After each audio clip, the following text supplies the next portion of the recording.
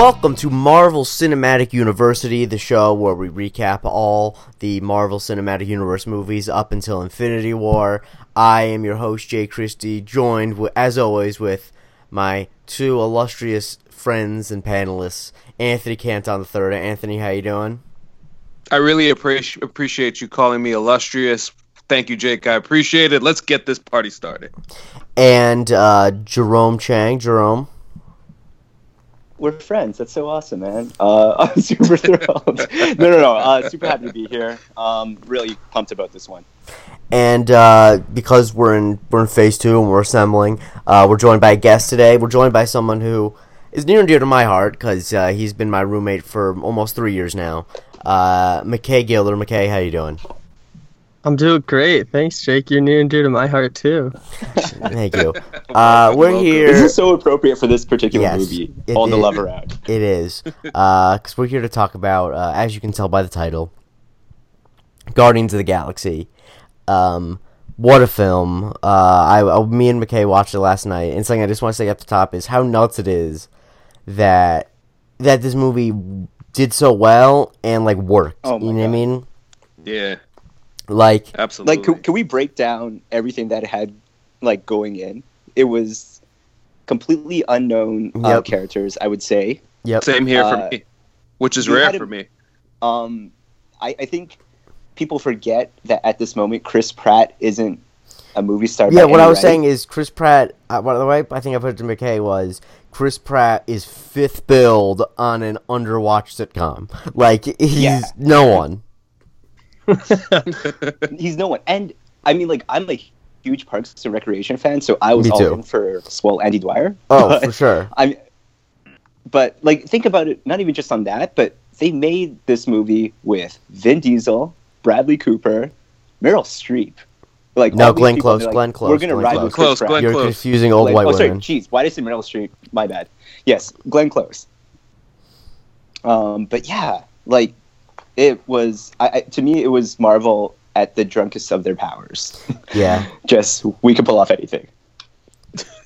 That's definitely a good way to put it. It's funny because as somebody who knows the comic book universe, specifically Marvel, to that extent, did not know shit about the Guardians of the Galaxy. So when I see this film, and I have absolutely no expectations when I originally saw the film, and I remember seeing it and just, it was so good in all types of aspects. It hits all of the notes from comedy to emotional resonance. You got some Infinity Stone stuff in there, and it's just a perfect story. And I love the theme of broken families and families coming together in a type of way. And it just amazing performances and overall just an amazing film. Yeah, I think the only thing I really knew about it going in was Jack Kirby's influence with the cosmic comic kind of thing, with the space comic. He had a very big influence on a lot of those. But again, I knew that more in relation to Thor, and I'd heard Guardians mentioned. But it's insane how successful it is with all the themes it tries to pull off too. It bites off so much, and it chews it so well. Yeah. I think that it definitely is a case of because apparently they considered doing a Guardians film way back in 2010. That's when they first started thinking about it, and I guess Kevin Feige just thought it was a good characters and good story, and he wasn't wrong. I think that's just a case of oh, there's good material here. Just because it's not popular doesn't mean that it can't work. And also, very clearly, James Gunn, the co-writer and director, had such a special relationship to it that, even though it was a comic that no one read, he read it, and that's all that really matters. So, yeah, I want to get you guys' reactions when you first saw it, because I imagine there was some surprise. Anthony, what was yours? I was stunned. I was stunned at how good this was, and just the amazing Marvel films have their comedy, but the way that they were able to weave in all of the comedy with the actual kind of serious stuff when it comes to Peter Quill, his relationship with his mom, and obviously Gamora with her relationship with Nebula and Thanos, and Drax, obviously his situation with his wife and child being killed, and mixing all of that, kind of turning it into a chase after. At first, it's like a heist movie when they're trying to go after the orb and Infinity Stone, and then it becomes like a almost like a buddy comedy type of film for a little bit, and then it becomes a superhero film towards the end. And still, even in the greatest superhero scene, I would say one of the funniest and greatest scenes, which I'll get into for favorite scene, we still have comedy in it, which just like overall it hit every single note, as I said previously, and I was stunned because I had no expectations for this movie at all. Jerome?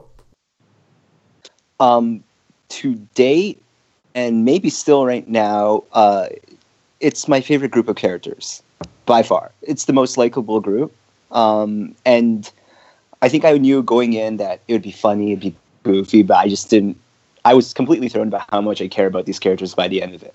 Like how much, for what was advertised as being this big, goofy, weird space movie, they decided to give these characters real backgrounds and make you, like, just like I said, care about them in the end. I already touched upon it earlier. Crazy how they pulled it off. The soundtrack, which was super fun at a time where it didn't feel as much of a gimmick as it might feel right now, just because it felt like this was a little bit of the blueprint in a comic book movie. It's weird. It's so weird. You mentioned James Gunn, and I think this is one of those things where, yeah, let your director get weird with it. Let your director just go full out with it, and you could see the benefit. And it doesn't happen every time in Marvel, so it's really cool that it happens in this one. McKay?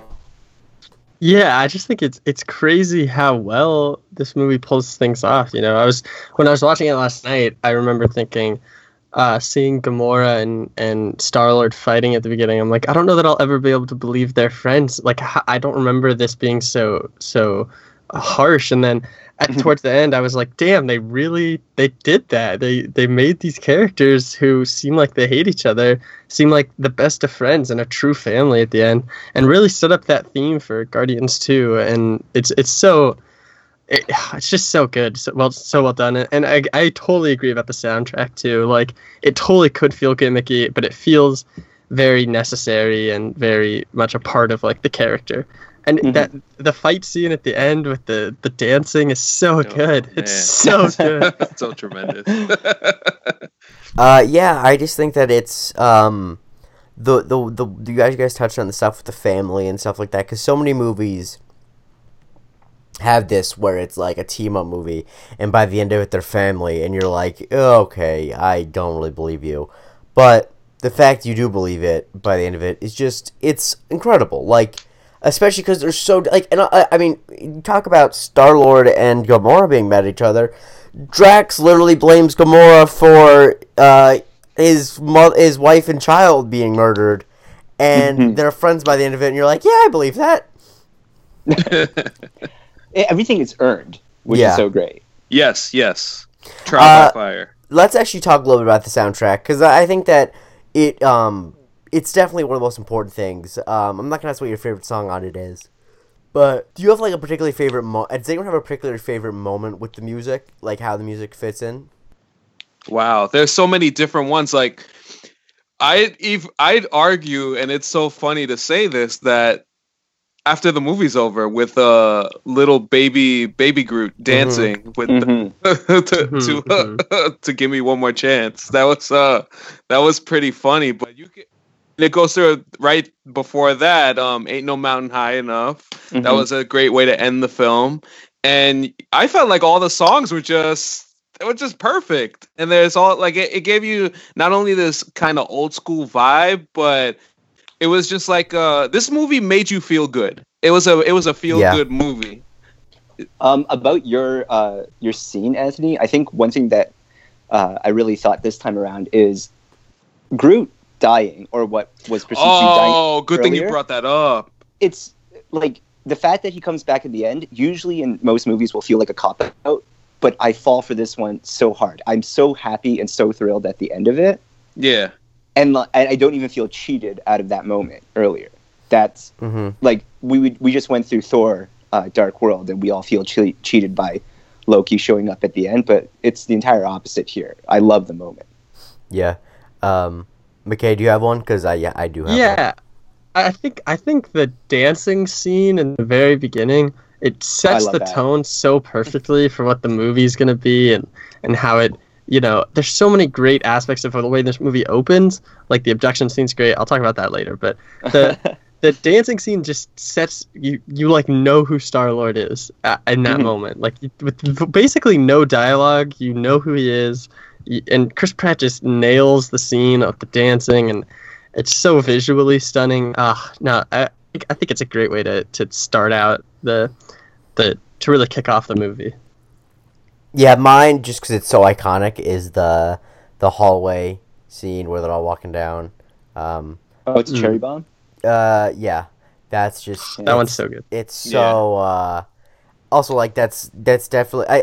like, tonally, that song is probably the most different from the rest of them, because there's some are super poppy, but, like, that...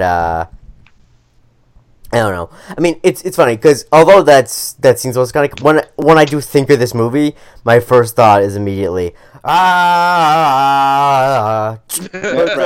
I feel like that's the most iconic song. So, like, until I rewatched it last night, I forgot. For some reason, my mind thought that Hooked on a Feeling was in that scene, because I know those... Because that's, like, a super iconic scene. That's super... No, it's not.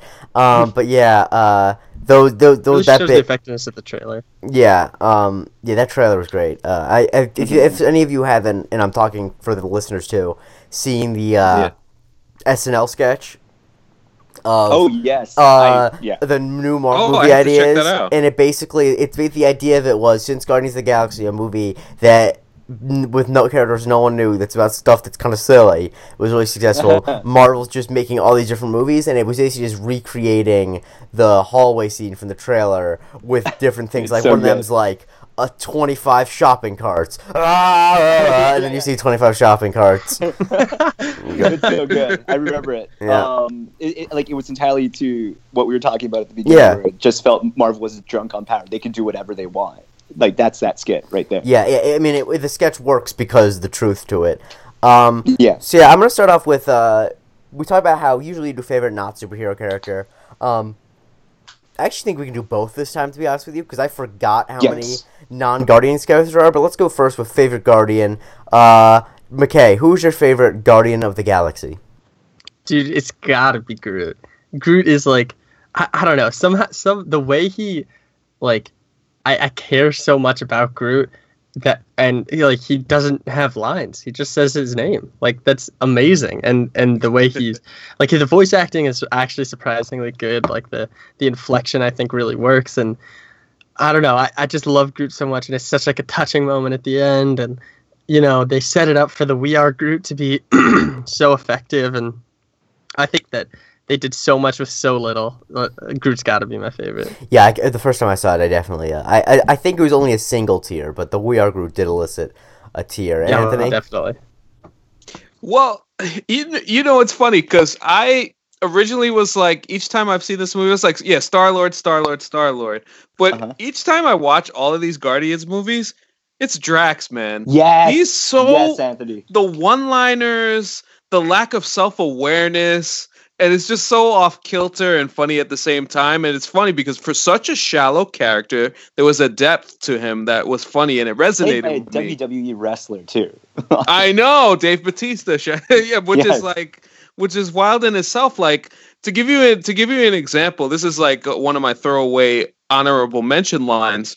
But when they're on their way to trying to fight Ronan towards the end of the movie, Drax is saying, I want you all to know that I am grateful for your acceptance after my blunders. It is pleasing to once again have friends. You, Quill, are my friend. Thanks.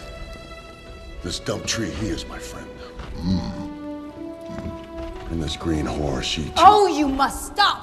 And that's just a reminder that, like, throughout the film, he's just too much. Like, when Peter Quill says, like, this guy's a thesaurus, and he's like, Do not ever call me a thesaurus. just stuff like that. And he just dropped them in throughout the movie, and he's just really funny.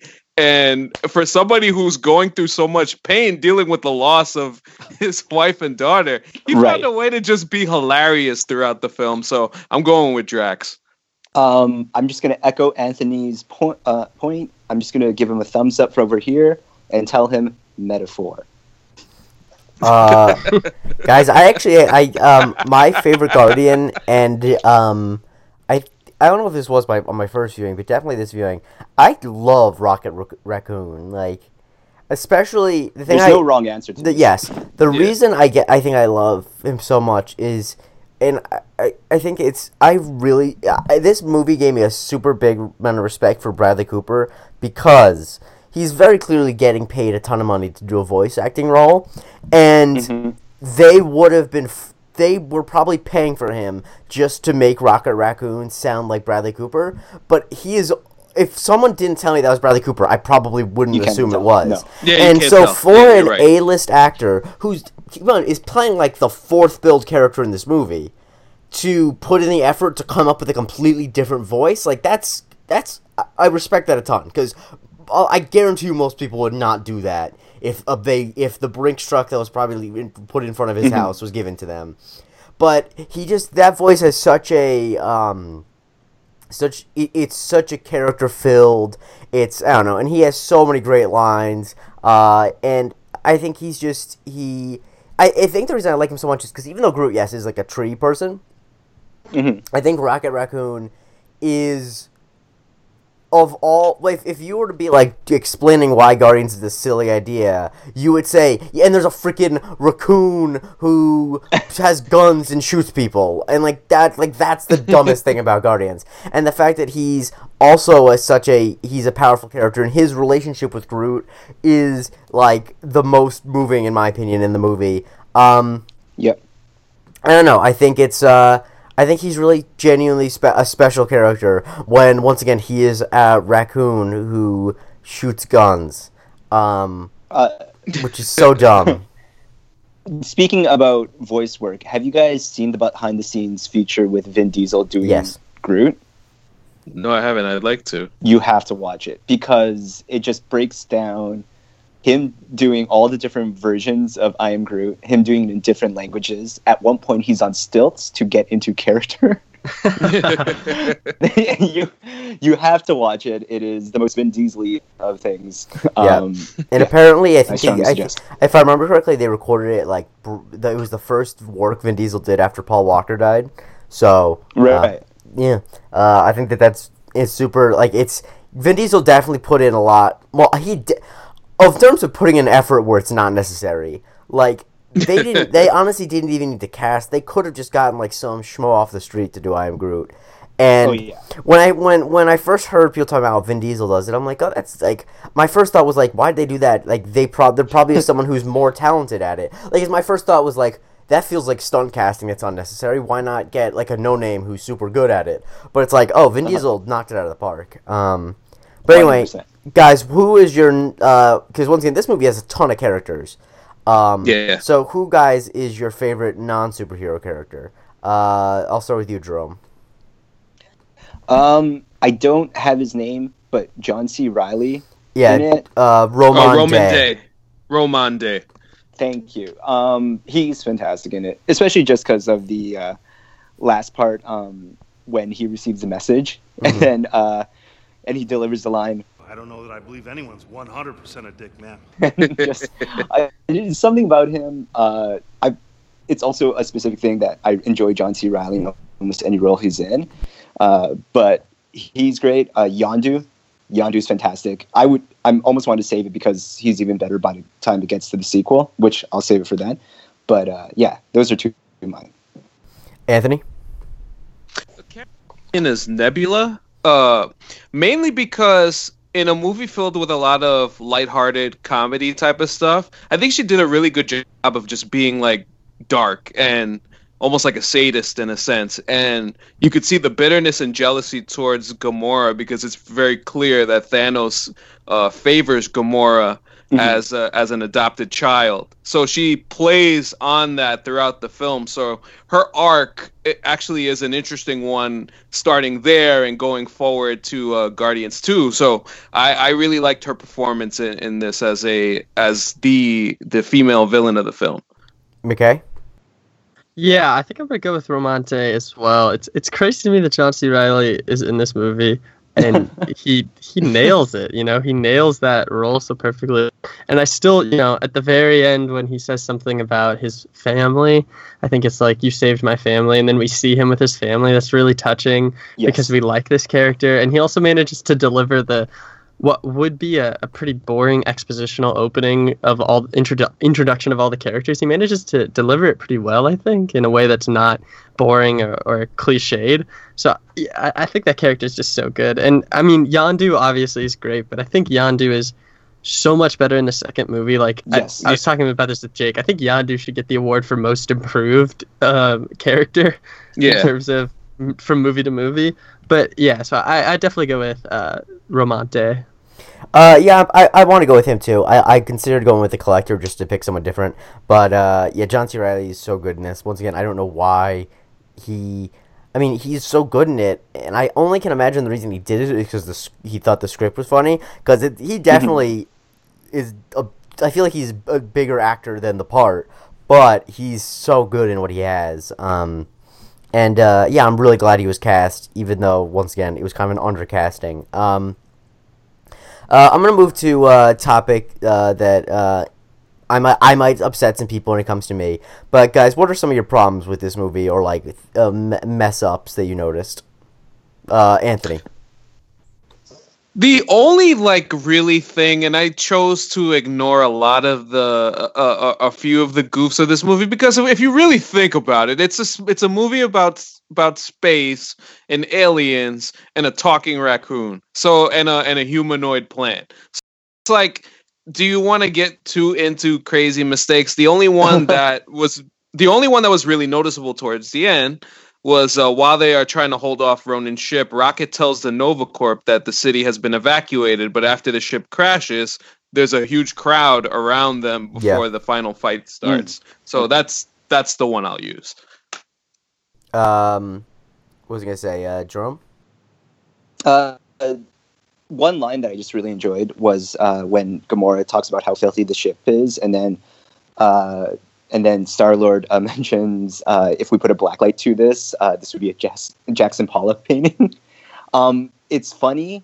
I don't see how Rocket Raccoon would get that reference when he says you have problems. I think that if I were to take it, I've noticed that too. My actually bigger problem with the line is I don't know if Peter Quill would have known who Jackson Pollock was, but by the time he left Earth, I mean, I probably knew who he was when I was 10, but I'm also like the worst. So, and the other thing, but what I was gonna say is I think just context. Like, to be frank, like this would look like an X painting. Like I can't imagine he doesn't get what he means by that. Anyway.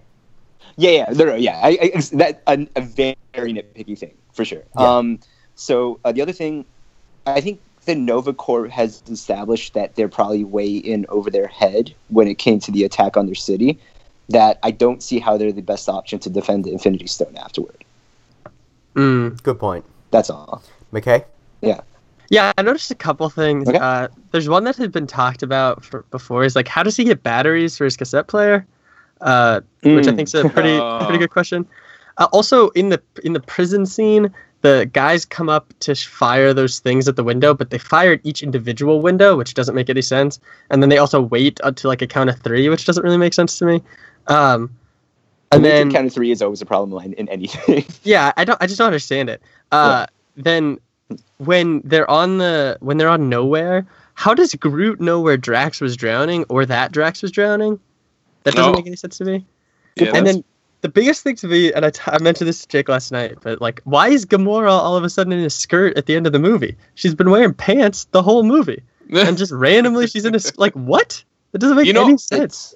I just realized something. Another one, since speaking of Gamora, when Gamora up her ship and she's and then Peter goes to save her.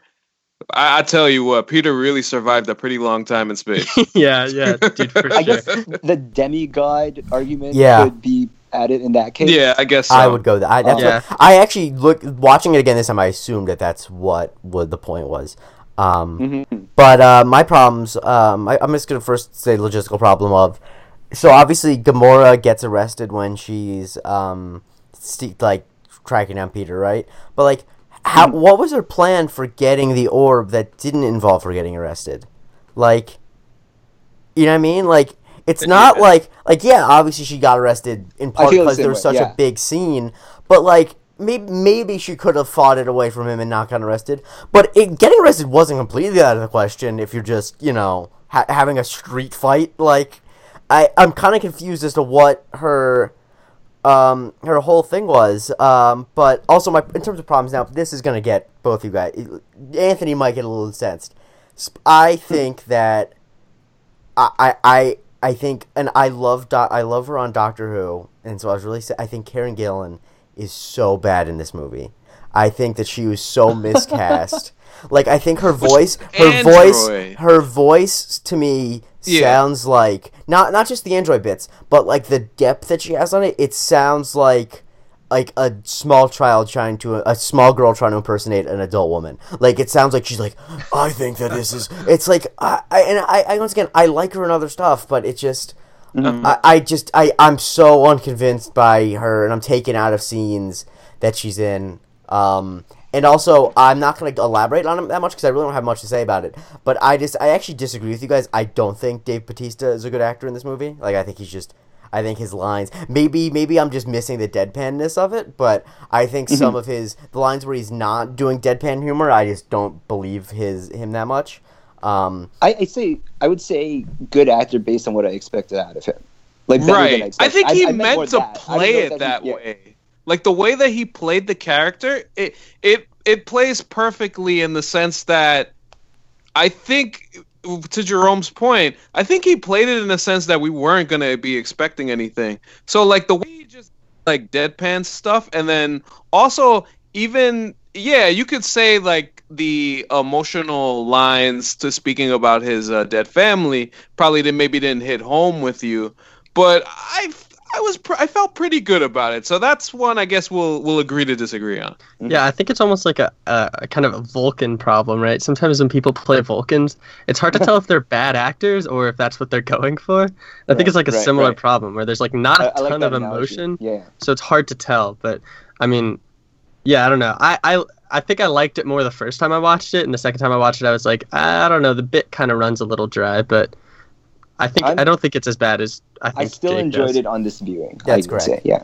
I'll fully cop to that just personally. I mean, the Nebula thing, I do feel very strongly about, specifically because like I don't think she was used well, to be honest. Yeah, I think it's just it's a both combination of weird casting and weird use. Like, it's just, I don't know. I get what you're saying, Anthony, about like she adds the darkness to it, but I almost feel like it comes off as petulance in a lot of scenes, and I don't think that's what they were going for. It might be though. I guess it as I don't know. Petulant. Yeah. I guess. Yeah, because it was clear that she was bitter, jealous, and like a little child. Yeah, like annoyed at the fact that Thanos like loved Gamora regardless, and Gamora was actually betraying Thanos and Ronan at the same time, and with her knowing this, and still like. I mean, I'm sure we'll go into it deeper in Guardians 2 and other movies. Like, her story is, like, she's always being overlooked. And in the comic book, she's really, really overlooked to the point where Thanos turns her into a freaking zombie. So it's like, so they're like, I understand. I could see your point, Jake, and maybe expecting some more. And maybe to your point, Jerome, she was maybe a little bit misused. But at the same time, like reading up on the character and kind of understanding what she went through, I get where she was coming from. Yeah, it's fair. Anyway, guys, let's just keep on rolling and go to favorite scene. McKay, what was your favorite scene in this film? It's tough to pick one, but the one that I think I enjoyed the most was when they're in the kiln, the prison, and Rocket's describing the plan, and Groot's just walking behind them, starting it.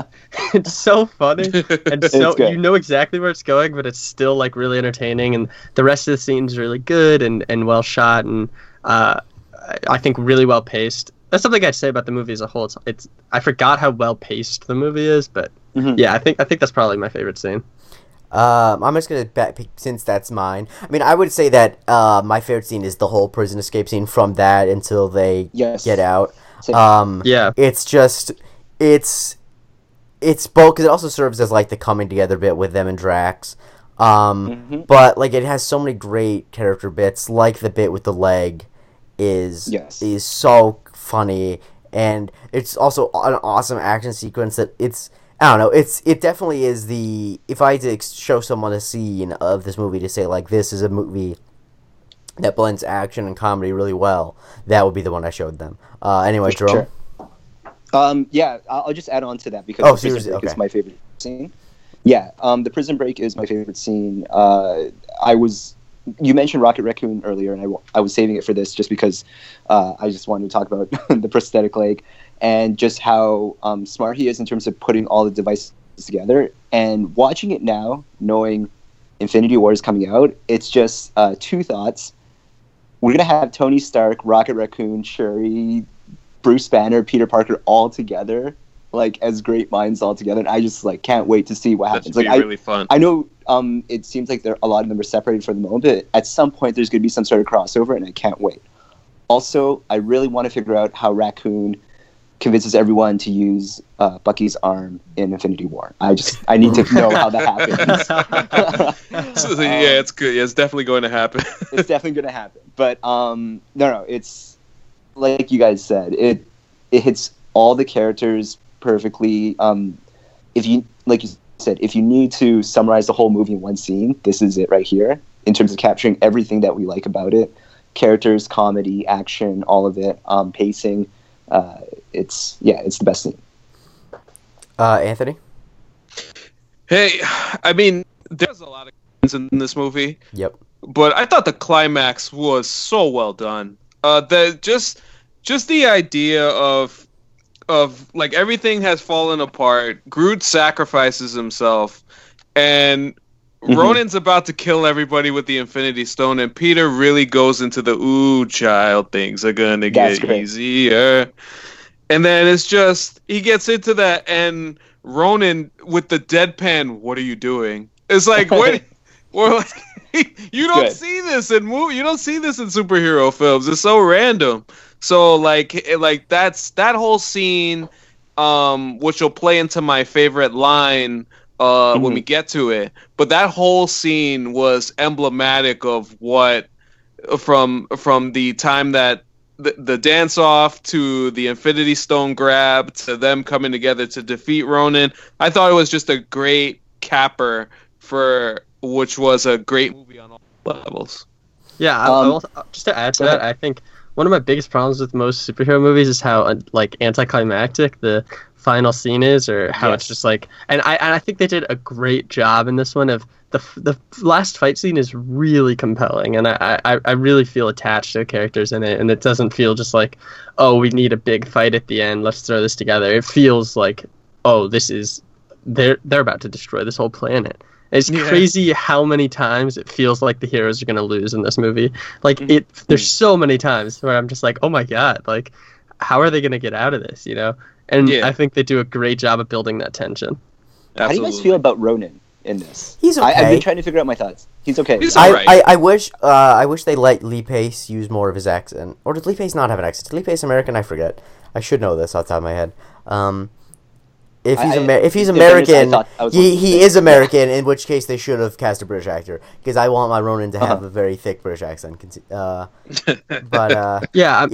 think he's not the worst example of a superhero villain. My least favorite superhero villain is the bad good guy. Do you know what I mean? Like in Iron Man, the fact that it's just a bad Iron Man, or it's a common thing in the Flash, where it's just a bad speedster. Yeah. I dislike that, and I'm glad that this movie wasn't just like a bad group of funny guys. I almost wish that there was more backstory with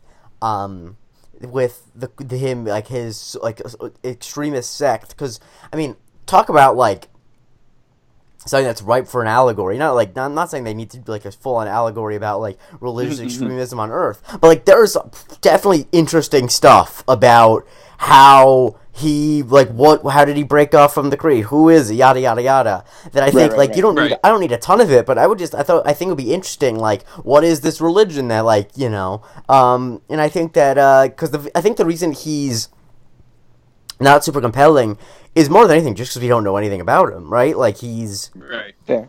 But yeah. Well, one thing I thought you would appreciate about him, Jake, just because I remember you mentioning on a previous pod, is this is actually one of those villains that has no real personal connection to the to the group. Yes. And it's just like he's just kind of an insane, extreme person that they have to deal with. Yeah, he's and he's a force to be reckoned with. The equivalent would be like if Iron Man were to fight like the head of Al Qaeda. Like that's right. Exactly. And so I remember having that thought watching it this time around. I was like, oh, Jake might actually appreciate that side of it, in that there's no force. He's the long lost brother of Star-Lord or something like that. Yeah. Oh God. Yeah. All right, guys. If we can move on, then I want to move on to my favorite category. And I'll go first on it just because it was already mentioned, and then so I'll just get through it, and then I'll give an honorable mention just so I can embed a quote here for my bit, because I'm going to embed it earlier. Favorite line, my favorite line, let me get the exact lineup. It's when Roman Day says, he may be an a-hole, but he's not, quote, 100% a dick. Nova Prime. Yes. Do you believe him? And then he says, well, I don't know if there's anyone who's 100% a dick. Which, that line, I'm so glad John C. Reilly was... Because I can't think of any act... I'm serious. Because I love John C. Reilly is in my favorite movie of all time, Talladega Nights about Ricky Bobby. And so, he's near and dear to my heart. And I remember when I first saw it, I don't know how I had this thought in quick enough time, but...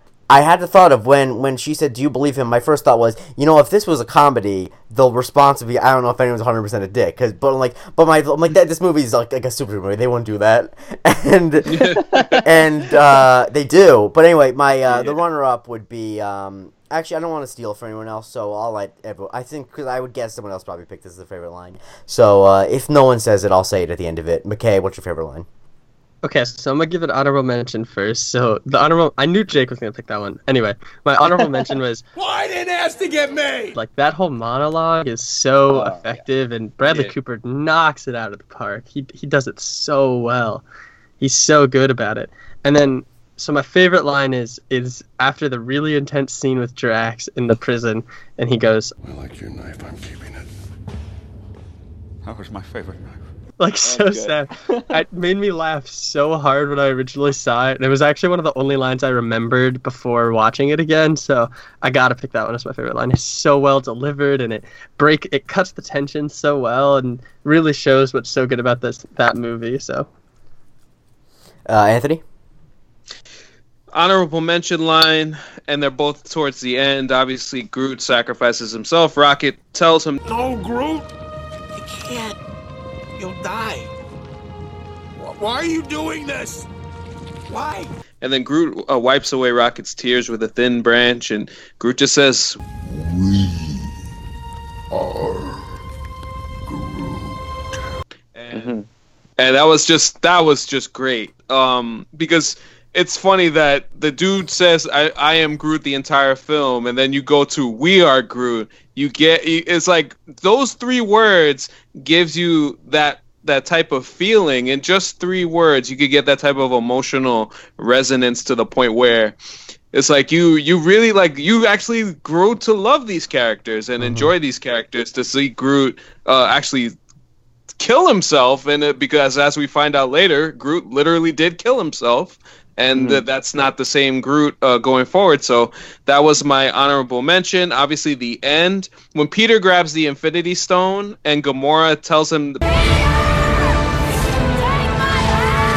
And it pans to Peter with his mother, and it kind of brings it full circle at the beginning of the film, where a young Peter doesn't grab his mother's hand before she dies. And I thought that was great. In this instance, he had to take Gamora's hand in order to save the galaxy. So he grabs her hand, Drax and Rocket do the same. And then Ronan's, "You're mortal, how?" And Peter Quill with the best line. Said it yourself, bitch. We're the Guardians of the Galaxy. Nice. Yeah, go. Okay, yeah. So, I mean, we've already talked about it. Drax is my favorite Guardian. A line from him. Nothing goes over my head. My reflexes are too fast. I love that line. I remember loving it the first time around when Drax was my favorite character, and this time around I was just curious if it would be as funny, and it still hit. One thing which I think is very like it helps sum up how snarky this movie is and how full of heart it is for all the moments where everyone comes together. You have a point where Rocket goes to Drax and says, Oh, boo hoo, my wife and child are dead. it's so dark, and then I mean that's made all the better to hear. And I hope you could throw this in also, Jake Groot's like that point, which is so funny. I think for all of it, you never do forget, for as heartwarming as they get at different points, is that they're actually kind of rat bastards, all of them, and that's what's so great about it. Those are my two. So I'm just gonna say two lines from which was my second favorite scene, where they're all talking about like coming together and having a plan. The first one is just because I love these two lines, are just because I love Bradley Cooper's delivery of them. When Peter's talking about how he has 12% of a plan, and then there's an I am Groot, and then So what is better than 11%? What the hell does that have to do with anything? but People then, reacted to I am Groot is great. yeah, but then my second favorite line, this was very close to being my actual favorite line, was after Rocket stands up. Now I'm standing. You all happy? We're all standing up now. Bunch of jackasses standing in a circle. That's all Bradley Cooper delivered like that, because it's like that line is like I'm glad. I definitely feel like that's the type of line that would get cut out of a movie, because it's like it adds nothing really, but it's so funny. I don't know, guys, before we go to rankings, I just want to know if you guys have any final thoughts about things you want to say about this movie. I'm trying to think if there's any. Oh, duh, I missed a category. Yes, I did miss a category. Thank you, McKay. You're welcome. Guys, how intrusive is Stanley's cameo in this movie? McKay, I'll let you go first since you reminded me. Okay, you know what? I'm torn, right? Because one of the things you've said, Jake, is that if you can remember it, it's too intrusive. And this is one of the few movies I remember the Stanley cameo, but it's not that bad. No, it's not. It just feels really unnecessary, and like they try to make it flow from like, oh, look at this couple, look at this couple, look at this couple, and it's like, okay, I get, but like there's no reason for Rocket to be doing it, so I'd give it like a solid 3. A solid 3 is where I put it. Jerome? Bonus points for not having him speak in this. Yep. So, and also that Bradley Cooper calls him a Class A prevert, which is so in that sense, could this fit the role of someone who may look like Stan Lee? Old dude hitting on young woman. Yeah. I'm for it. I will give it a 1. I won't say it's intrusive at all. It was a good use of Stan Lee. Anthony? I am giving it a 3. It's appropriate as Stan Lee normally is these days. And so it's not really that intrusive, but to McKay's point, a little bit unnecessary. But I appreciate the fact that they try to make it flow, because to see this really, really old dude in space is kind of ridiculous. I'll give it like a 2 for the reasons you guys mentioned. I do love a Class A prevert. That's yes. That whole monologue from Rocket is like a perfect introduction to him as a character. But anyway, now, do you guys have any final thoughts before we move on to rankings? I think we should talk a little bit about Thanos. Oh, yes, we should talk about Thanos showing up. Anthony, so Anthony, how many Infinity Stones have we gotten so far? We have So, we have seen the Mind Stone, we have seen the Space Stone, and now this is... Oh, we've seen the Ether, which is the Reality Stone, and now this Power Stone. So, 4 down, 2 to go. As Thanos shows up, obviously he wants Ronan to give him the Power Stone, but Ronan takes it for himself. We don't see Thanos a lot in this movie, just a little bit, but just to give an idea, the way everybody speaks about him, they speak about him with fear. So we have an idea that this looming mad titan is something to be reckoned with going forward. But it was nice to see him in this movie after that like brief little cameo in Avengers. Mm-hmm. I like how his menace looms over everything. But I also like the scene where he does mention my favorite daughter, Gamora, because it just seems to give a little sense of humanity. Like, he's this guy who has preferential treatment of his children. Something about it just seems like he might have more depth than just overpowering villain. But I also think that's interesting. That's interesting. I think it actually kind of is like opposed by when she talks about what he did to her and her family. Yes. Like I actually took that as like more sadistic, if that makes sense. Yeah, he's like, twisted. Like oh is, yeah, my favorite. Like yes. Oh yeah, the idea that he could feel that I think is interesting and definitely complicates his character. Yeah, I think not necessarily in a sentimental sense, but I think he feels some sort of familial familial feeling toward her, at least in the sense of like, this is my daughter, even though everyone technically like basically hates him. Mm-hmm. But he has this kind of like, it's almost like an arrogance or about him where it's just, you know, this is my family, these are my children, even though, and he probably knows they all hate him, but he doesn't care. And it's something about that that's very interesting. Mm-hmm. Yeah. I don't have a ton of thoughts about Thanos. I just want to talk briefly about the Collector, because after I saw Star Wars: The Last Jedi, I had to take that I think that Benicio del Toro should play a very specific big swing of a character that's 10th billed in every movie.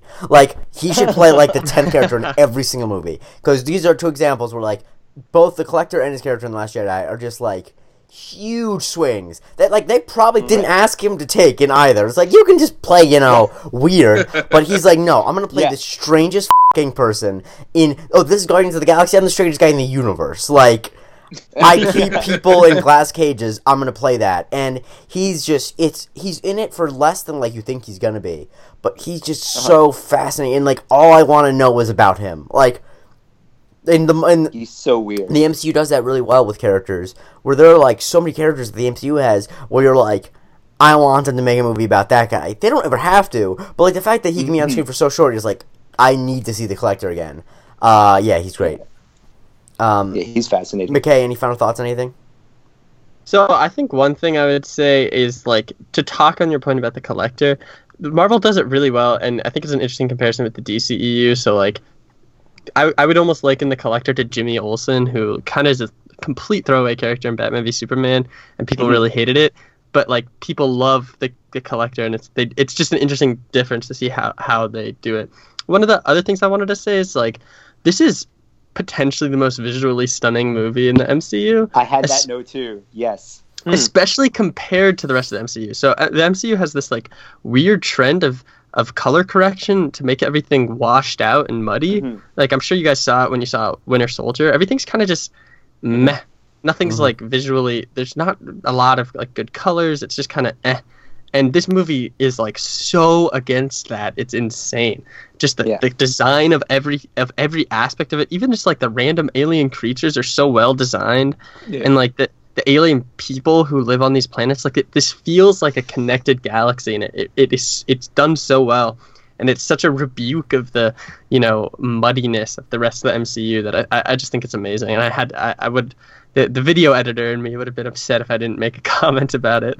No, I'm entirely with you on that. I had that note here of just saying just some beautiful looking shots. I didn't think of it, I think, the first few times around, just because you get so locked in with the soundtrack, the writing, the comedy, everything. But just if you watched it, if you like turned the sound off, it is a beautiful movie to watch. And it's not one that you see across, like you said, most of the Marvel films. I think the only film I can think of in terms of ones we talked of to date is Baby Black Panther, where like things on the ancestral plane, like that is beautiful, and that's color that you don't normally see in a lot of Marvel films. So I completely agree.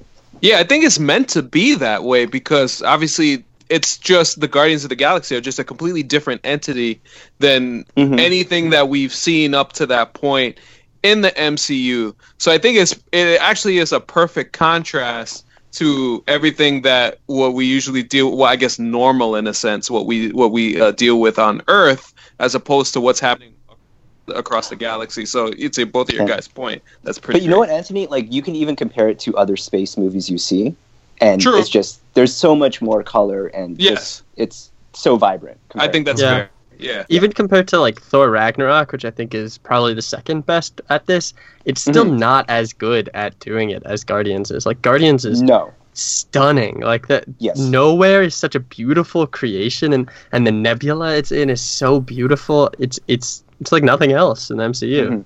Right. Yeah, it's really beautiful to look at, and it adds a joy to it. Where because I think a lot of space movies can feel like drab and empty. And for a movie that takes place in space, it feels so full of life. And even the planet Xandar, is that the name of the planet? Yeah. Yes. Like it's so.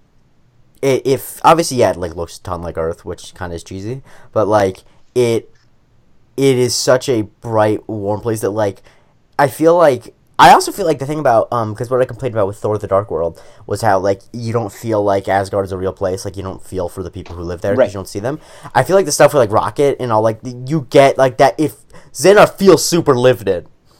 Yeah. And I think part of it is because it's open and bright and not like and they have close up shots, not just like wide shots that are fully CGI. But I also think it is like you do see pedestrians, so they it definitely It achieves something that so many sci-fi movies failed miserably at, which is making you care about planets that are on Earth. And I think its ambitiousness with its colors and its I think that helps. It makes it feel less fake. Right. But yeah, those are my final thoughts. Let's go on to rankings now. McKay, you do know which ones you have to rank. I believe you do, correct? Yeah, it's up to this. It's up to Guardians plus Black Panther. Correct. Yes. Okay. So whenever you're ready.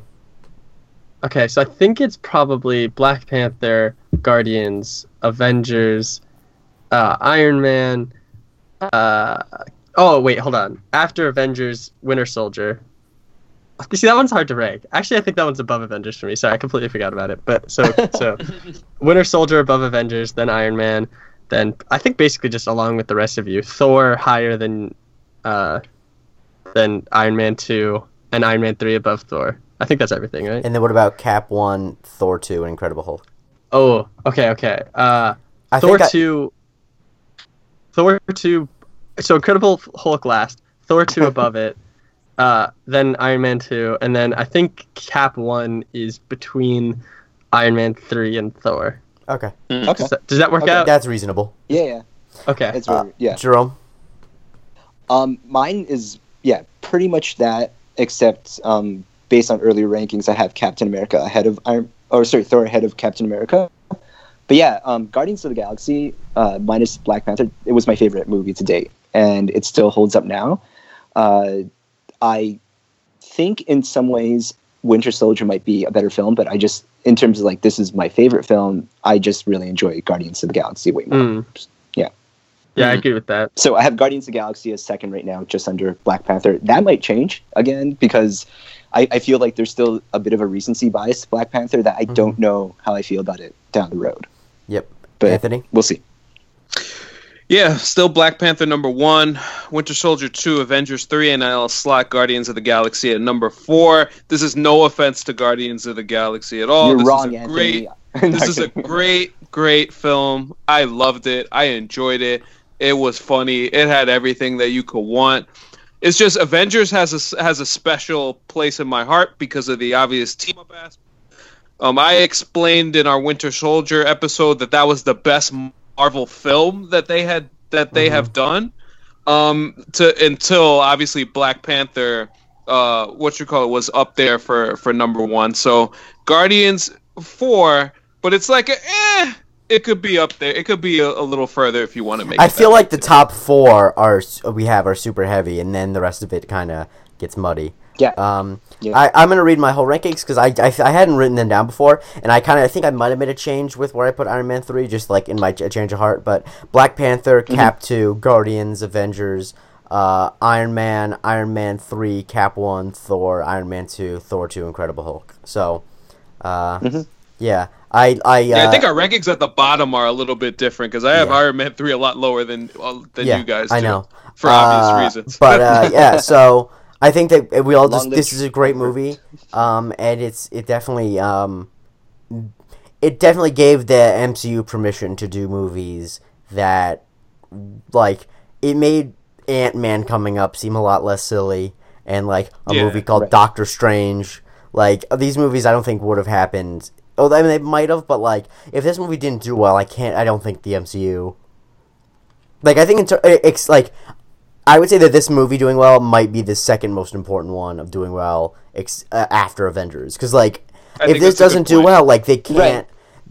Because they made the decision, okay, we're gonna start doing movies about characters people don't know. And if that doesn't work, then I don't know where you go after that. Yeah, that's true. Yeah, I agree. And in fairness, I mean, the biggest gamble was making the first Iron Man, really. Correct. And decided that you're going to do a full MCU. Yes, correct. Yeah. So I want to thank McKay for coming on to the podcast. McKay, where on the internet thank you very much. Can people find you? Okay, so on Twitter, I'm at Apollo2Aries, and that's the number 2. And then on YouTube, I make some video essays for a YouTube channel called Stage 1. Okay, check those out. Anthony, where can people find you? On Twitter, AC Spotlight 95. Obviously, this podcast, Selfish, the poetry book, right now out. Also, check out my poem on CountTheDings.com. I know the network has launched. Subscribe to that podcast for those guys. They do a great job. Support the Count the Dings Patreon. Me, Anthony, and Jerome only know each other because of that network, and they're great people, and they deserve. It's a beautiful thing. Yeah, they deserve to be independent. Jerome, you can follow me on Twitter at Black Dragon Roll. That's basically it. Was gonna say that you can find one. What did I use my stock phrase of what I was gonna say there? You can follow me on Twitter at the Jake Christie. I do another podcast called Sorted History, which is in some way, shape, or form related to the Count the Dings network. I really don't know how at this point, but it is just up making new episodes. And yeah, you can follow me there. Rate, review, subscribe to this pod, guys. We're gonna be doing them I don't want to say twice a week, but like 1.7 times a week, I think is mathematically how much we need to do in order to get Infinity War. So guys, get hype. Coming next is Ant-Man, and so we will... No, actually, we have Age of Ultron next. Sorry. I always forget that Ultron... We're at the end of Phase 2. It's so dumb. No, because Ant-Man's technically part of Phase 2. It's really dumb that Ant-Man's the last one in Phase 2. Like, I don't know why. It should have ended with Ultron. Like, I'm not that steamed about it, but it's like... Okay, and then Phase 3 is really long. Like you get why I was confused, because you'd think like, oh, it goes with all the single character movies, and then, but anyway, yeah, Age of Ultron's next. We'll be having a guest on that. We're excited about that. So yeah, I'll talk to you guys then. And bye. Later, Gators. See you guys.